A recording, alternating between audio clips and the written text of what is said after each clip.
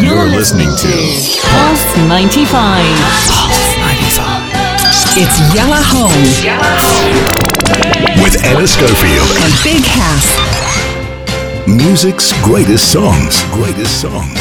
Worth covering. Original classic hitmakers. It's Music Greats on Yalla Home with me, Anna Schofield, and it's lovely this week because I've delved into, purely accidentally, but I've delved into Motown.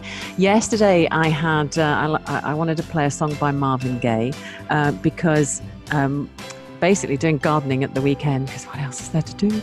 Gardening at the weekend, the song came up on Spotify and I was like, oh yeah, I'm going to play this because the words suddenly seem very relevant to now, even though it was like 80 years ago, something ridiculous.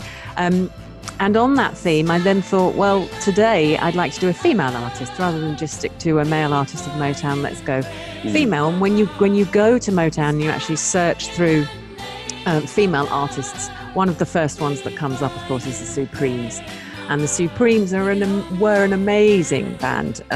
American, obviously, female singing group. Actually, there was 3 of them.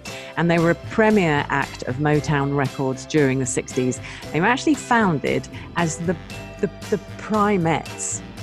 That's what they were. They were the Primettes first. And it came out of Detroit, Michigan. This is 1959 I'm talking about. I mean, long time ago. They then became the most successful vocal group for Motown. For Motown Records, they had 12 number 1 singles in the Billboard Hot 100. Most of them written by Motown's main songwriting and production team, which was called Holland Dozier Holland. And at the peak of the 60s, the Supremes rivaled the Beatles worldwide. They are huge. What? So that's what we're talking. Yeah, they were. Now, of course, Diana Ross is in there, Mary Wilson, Florence Ballard. Actually, there's a 4th, Betty McGlown. You don't really hear those names, but no. Diana Ross obviously went on to have like the biggest solo career ever. The song I've chosen, I could spend an hour, by the way, on talking about the Supremes. But I'm not going to. I think, it's a quiet time. We're in the holy month. So let's enjoy the song, but just know that Stop in the Name of Love, I'm going to play it in full. It's such a cracking song. 1965, this song was recorded for the Motown label.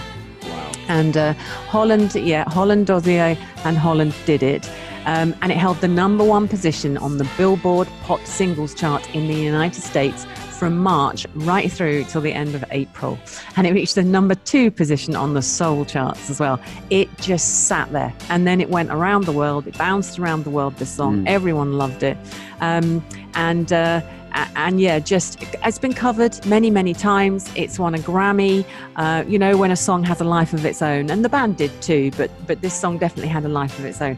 So enjoy this classic Motown tune from a very famous, gorgeous, incredibly talented female band, 4 beautiful females called the Supremes. It's Stop in the Name of Love on Yalla Home on Pulse 95.